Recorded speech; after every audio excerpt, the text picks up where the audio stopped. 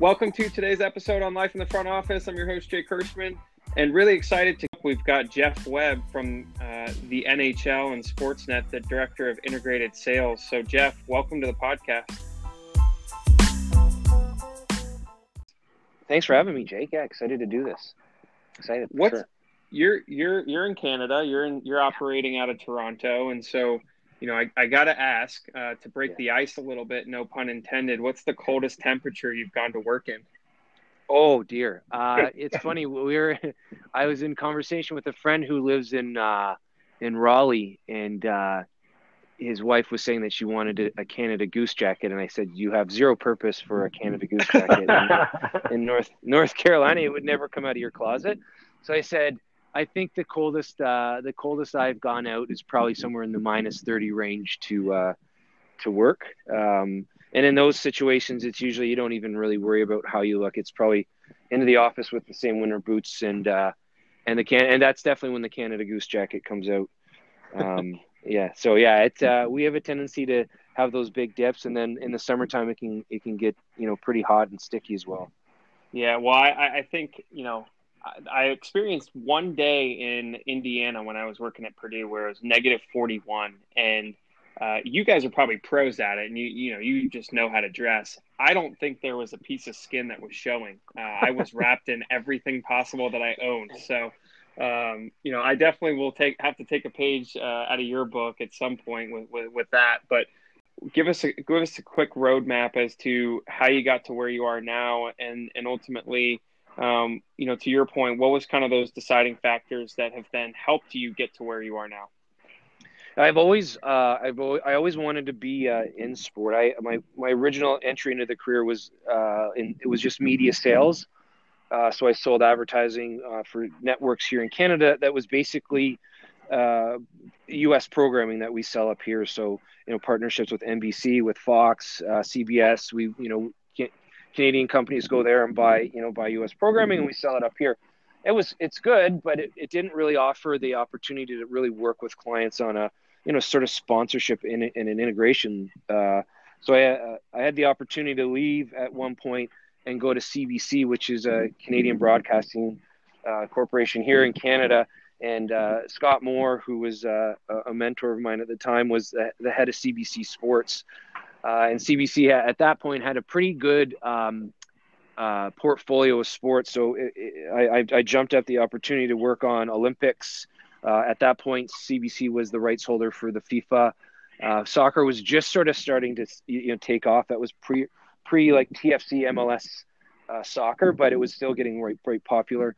And then they also had Hockey Night in Canada, which is North America's oldest running sports broadcast. So I made the jump over to CBC and had a ton of learning going through all those different programs and working on Olympics and selling that, and the excitement around the Olympics and FIFA was really eye-opening, and working with clients on so many different things was great. And then things kind of really came to a screeching halt pretty quick when the NHL decided to partner with Rogers, and Rogers bought the NHL rights, the national NHL rights, to Hockey Night in Canada and everything else. So that was right after the Sochi Games in 2014. So I got to work on the Sochi Games, and then I got a call and asked if I would want to come over and help start the program at Sportsnet, and how we were going to sell and work with our clients with the NHL rights now moving over to Rogers. So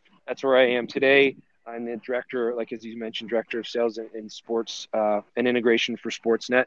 We work on all the NHL programming, as well as work with the Toronto Blue Jays. Sportsnet's owned by Rogers Communication, which is a fantastic company, but they own the Toronto Blue Jays here. They also own the building. So we have, work on MLB, Blue Jays, NBA, the Toronto Raptors, hockey, and some other programs with curling, WWE. So very fortunate to have a wide range of really successful sports brands here in Canada that we get to touch and work with every day with some fabulous clients. So it's I'm really lucky to be where I am, and really enjoy every day coming into work and working with, well, not coming into work right now, but working with the great group of people at Sportsnet and our clients. Yeah. you think about, the media landscape, it's so complex. There's so many moving parts, and to your point, it's ever changing, right? Depending on who holds the rights and all that sort of stuff. Yeah. Um, in terms of integrated sales, it's such a niche term, right? And for those who are listening, can you give us kind of a brief overview of just what integrated sales mean? Just as if you were in integrated marketing, right? There's Yeah. kind of just explain what it all encompasses, and then I'll kick it to John. Yeah, it's just fun. And that's the biggest piece. It is ever changing, right? Like when I worked on some of those Olympics, not that long ago, you think about there wasn't even a thing called like an iPad, and you think about how much everything has changed. So integrated really means like anything that we're integrating into the program. So that could be content that we create with our partners. So we do we do spots where we produce like stories with NHL players. We've got great partnerships with like an FCA and RAM that we do. We'll do interviews with NHL players in the summertime and talk about their career. And then that will air in our broadcast during the winter. There's licensing deals. So we have partnerships with different restaurants here that use our marks and the Hockey Night in Canada logo in the restaurants to help move product. We've got podcasts. So we've got ways to integrate our brands into podcasts. And then obviously the change in digital and social continues to evolve. So, working with like Twitter and Facebook and Instagram on how we then, take our content and share it on their channels. So when we say integrated, it's really anything outside of the traditional, just tried and true 30-second spot that, tells you about, all the benefits of a, Chevy Silverado or, a GMC truck, things like that. So but again, it's ever evolving. It's always changing. Yeah, I think, we talk about it as a team, as a sales team, like there's really no roadmap to changing and evolving your personal self. We talk about it a lot as a group, but I also say in the same note, like I can't hand you a pamphlet. Like it's not like an IKEA bookcase that you put together so really the idea, going back to school is one, challenging yourself and really, putting your nose to the grind and learning about the business in a different way. And at Temple, the one of the true values is the people that you go to school with, right? As we're navigating through this unprecedented time and how much it's impacted sport in particular, having those conversations with classmates from that are all working in the industry are incredibly valuable. I've got friends that work at the NFL, friends that work at other sports networks, friends that work at at American universities. It's how are you guys managing it? How are you dealing with it? What do you see the stadium experience going to be like once fans are allowed back into buildings?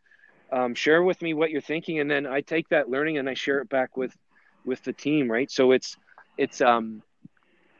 that ability to really get up, think about your business and how you can help your clients, and then utilizing all the assets around you that are there to help you broaden your knowledge base.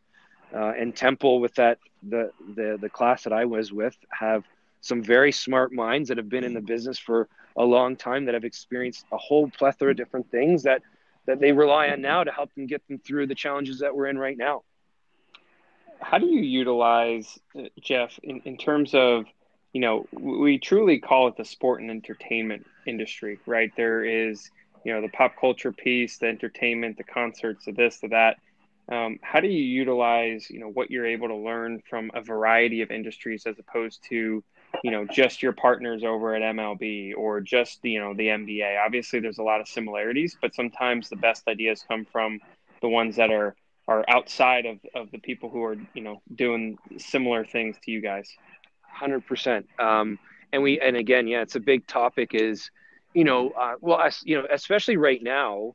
I'll get into some other examples, but it's Bundesliga starts tomorrow. The German soccer league, and UFC started last Saturday. So from a sports perspective, like how are they doing it? What's the testing going to look like? How are they keeping the players safe? Will they be able to get soccer off the ground without having a spike in cases? And how does that help sports in North America in the next few weeks? So there's always learnings, overseas, especially now when they're a couple of weeks ahead of this in terms of the curve and flattening the curve with COVID. But, there's always places, we're always looking to, I'll sort of say cherry pick opportunities. I was watching one of the teammates of mine shared an integration that Papa John's is doing with the class of 2020. It's an integration with CNN. And we talked about how the music from Papa John's went through the commercial and then rolled through into the segment on CNN. And just those little subtle things about how you can continue to roll that message through, even in news programming, and how can we utilize that in some of the creative that we're trying to build out. Looking at some things overseas, some podcasts that they do on YouTube around a bar, and how we're utilizing that potentially with some of our partners, with brewery partners. There's literally, you're totally right, Jake. Lots of great examples of different things that are happening that aren't necessarily in sport, but can be applied to sport all the time. So we're constantly sort of scouring and looking and clipping different pieces that that could work well here in Canada. YouTube did a great integration with the World Series a few years ago, and basically made it look like there was a live commercial in play. And Joe Buck would call it out, and then they would roll basically out of your TV room back onto, back on the field in Dodger Stadium. And then we thought it was brilliant. They did it with the NBA as well. And we've implemented that into some of our programming, did a partnership with Visa on the same thing in the NHL playoffs last year that went off amazingly. And you're doing stuff right when you have other clients call and say, why didn't we see that? We'd love to, why didn't we see that? Oh, well, it was an idea that we came up specifically with Visa, but we're happy to come up with an idea for sure. We decided, and it's something that we're going to continue to implement. And we did it before, but when the last day when we knew we were sort of being sent home, we really just sort of said, we're not going to be another pain point for our clients. We understand that they were going through, everyone was affected, some serious challenges, whether, some more than others, and some are thriving. But we wanted to make sure that we weren't going to be a pain point for our clients. So we basically took up the saying of a client first approach. Whatever worked best for the client at the time, we were going to help them do, whether that was helping them get out of inventory that they had, originally purchased and just couldn't be on air right now, or help them with content production, or different messaging that they needed to get out in the marketplace. We worked with Labatt or Budweiser to help get some messaging out for them around how they were changing some of their methods of brewing beer. They stopped brewing beer and they were brewing hand sanitization. So how can we help? We'll help get that message out. So we really just focused on our messaging to our clients has been, we want to be a place that we can provide solutions, but we're definitely not going to be a pain point for you through all of this. Jeff, as you see the media landscape changing, it's going to exponentially increase. But when you think about the rights space, you mentioned that earlier in the episode about, the rights to this or who owns the rights to that. Can you give us a brief explanation for our listeners as to truly how rights work and what they mean, right? When you say someone has the media rights, what does that truly mean?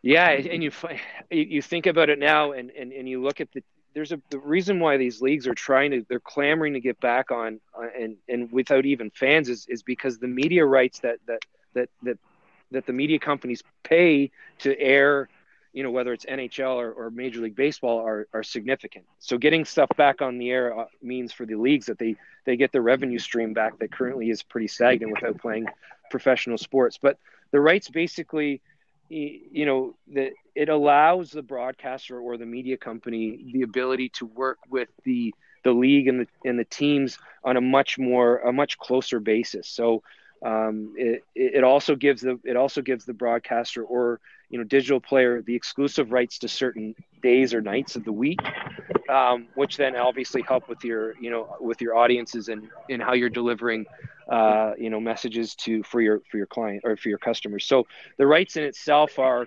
very complex, and continue to get complex as you look at the increase of digital and social and partnerships that like MLB's done with Facebook over the last couple of years, and then increases with how Twitter's working and things like that, how they're sharing the content. So broadcasters and media and other media companies are really trying to lock down as much of those rights as they possibly can. So that gives them the leverage to work with brands that want to be in sport on a much closer level. We have a very good working relationship with all of the leagues, and we're constantly in communication on what clients they're working with, what clients we're working with, and obviously the league partners that buy the rights have exclusive things that they can say and do with teams and leagues that other brands that aren't can't. And those that you definitely have to adhere to those rules and regs. So if Honda's an NHL partner as the official auto, then how you work with a GM or a Ford is much more limited in what you can and can't do. Those rights are protected for Honda, and so we pay very close attention to that. Yeah, it's interesting, and we were talking about this as a group. I'm like, if we can manage our way through what we've just gone through, and keep the business afloat and start to push ahead, then I think anything's really possible. Because everything was basically turned upside down, and figure when the NBA was suspended the league by about 3:00 the next day, every league, both MLB and NHL, had suspended. So we went through massive change in literally hours, and so the amount of communication we've done while working from home, I think shows that there's definitely possibilities for people to succeed while not being entirely in the office. Do I think that they should never walk through the doors again? No, I don't think that. I think we need that face-to-face interaction from time to time. But yeah, so I would definitely be open to, if there's a talent, someone in the western part of Canada or even in the US that could help us out with sales with different brands. I would be 100% open to listening and hearing about that, and then connecting with them face-to-face, a couple times a quarter would probably make sense, outside of just your face-to-face conversations through Zoom or through Microsoft Teams or whatever technology you're using. But I definitely think that this is put that kind of thought process on fast forward for sure. Yeah, Jeff, I think about the beginning of our conversation when I asked you about what was the coldest day that you've ever had when you had to go to work. And look, if someone doesn't want to deal with snow, right, Toronto's probably not a place to live. Or if they don't want to deal with the cold weather, or maybe it's too far away, or whatever the case is. So to John's point, it's a really interesting one in that, if you are do you get ingrained in the culture for a couple of months and then you go back to wherever you're from? If that made you stay longer and you're able to develop people longer, to where they stayed, longer, et cetera, from a development perspective. Thoughts? Yeah, no, I would, I tend to be, I try to be as open-minded to everything, because I think if you sort of, you close your eyes to a few things, even though right at the very beginning it may not seem so comfortable, you could be losing out on possibilities. So if and especially if this is the way that the way that we continue to work and move forward, that, like I said, yeah, like if we found a talented person who ends up being from Seattle and for whatever reason has a great contact list in the Vancouver area in the western part, because of what they've done in their past life, then it's definitely something that would be of interest for sure.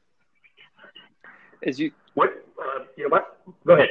No, as you think about your experience doing school remotely, right, and the experience that you had to then increase your education, increase your contacts, your networks, what is something that you learned that the rest of the industry and the rest of people who are either going to school online can learn from you, in the sense of communicating virtually? To your point, I think we've all learned how to do that, right, by now, but there's always that how do I get better at this thought? And do you have any lessons learned from, the online learning world that those in the industry could take from you? Learning is you want to be concise and organized in terms of what you're trying to get across, because that other people on the other end there's many different distractions in place now than there were before, right? Sitting in a boardroom and doing a conversation one-to-one or in a group setting, you can sort of read people's faces face to face. It's a lot harder to do that on Zoom calls. As we wrap up the episode, I'll ask you one last thing, in that the perspectives that you gain, like you said, and the variety of aspects of the industry, at some point when you're starting out, you just don't know what you don't know, right? And the only way to get exposed to it is to either go to school or talk to different people in those areas. But even then, if you said, hey, who do you know in media? Yeah. Well, media is such a vague term, right? There's so many different spokes to the business. You get almost that deeper understanding. So when you think about the different aspects that you learned about, how did it change your perspective on the business that you're currently in? It's a good question. I think from my perspective, it just reaffirmed the fact that, where I started in my career, like just sort of selling the tried and true 30-second spot and, and working with agencies is like just one little piece of it now. And the changes in the marketplace and what's going on the social and digital sides and how people are consuming sport, like, the COVID thing is put like over OTT on like it's like shot it out of a cannon, right? So, how people are going to consume media now, whether it's sport or non-sport, is going to completely and fundamentally change because of the changes that have happened in sport or with COVID, right? So it's that piece that's really interesting, where I'm not afraid of it. I'm not afraid of it anymore.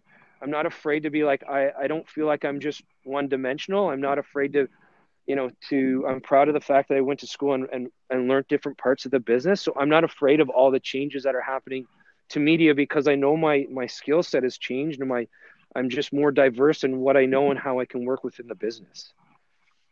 I was always you're always afraid, right? You're always afraid. Awesome. You're always Jeff, you're just going, the business is always changing so much. You're like, geez, I don't want to be sitting idly by and watch it pass me by. And I don't feel like that anymore. There's so many parts of the industry that can just move around you and you wouldn't even know it, right? And so it's a great point. And I want to thank you for taking the time to join John and I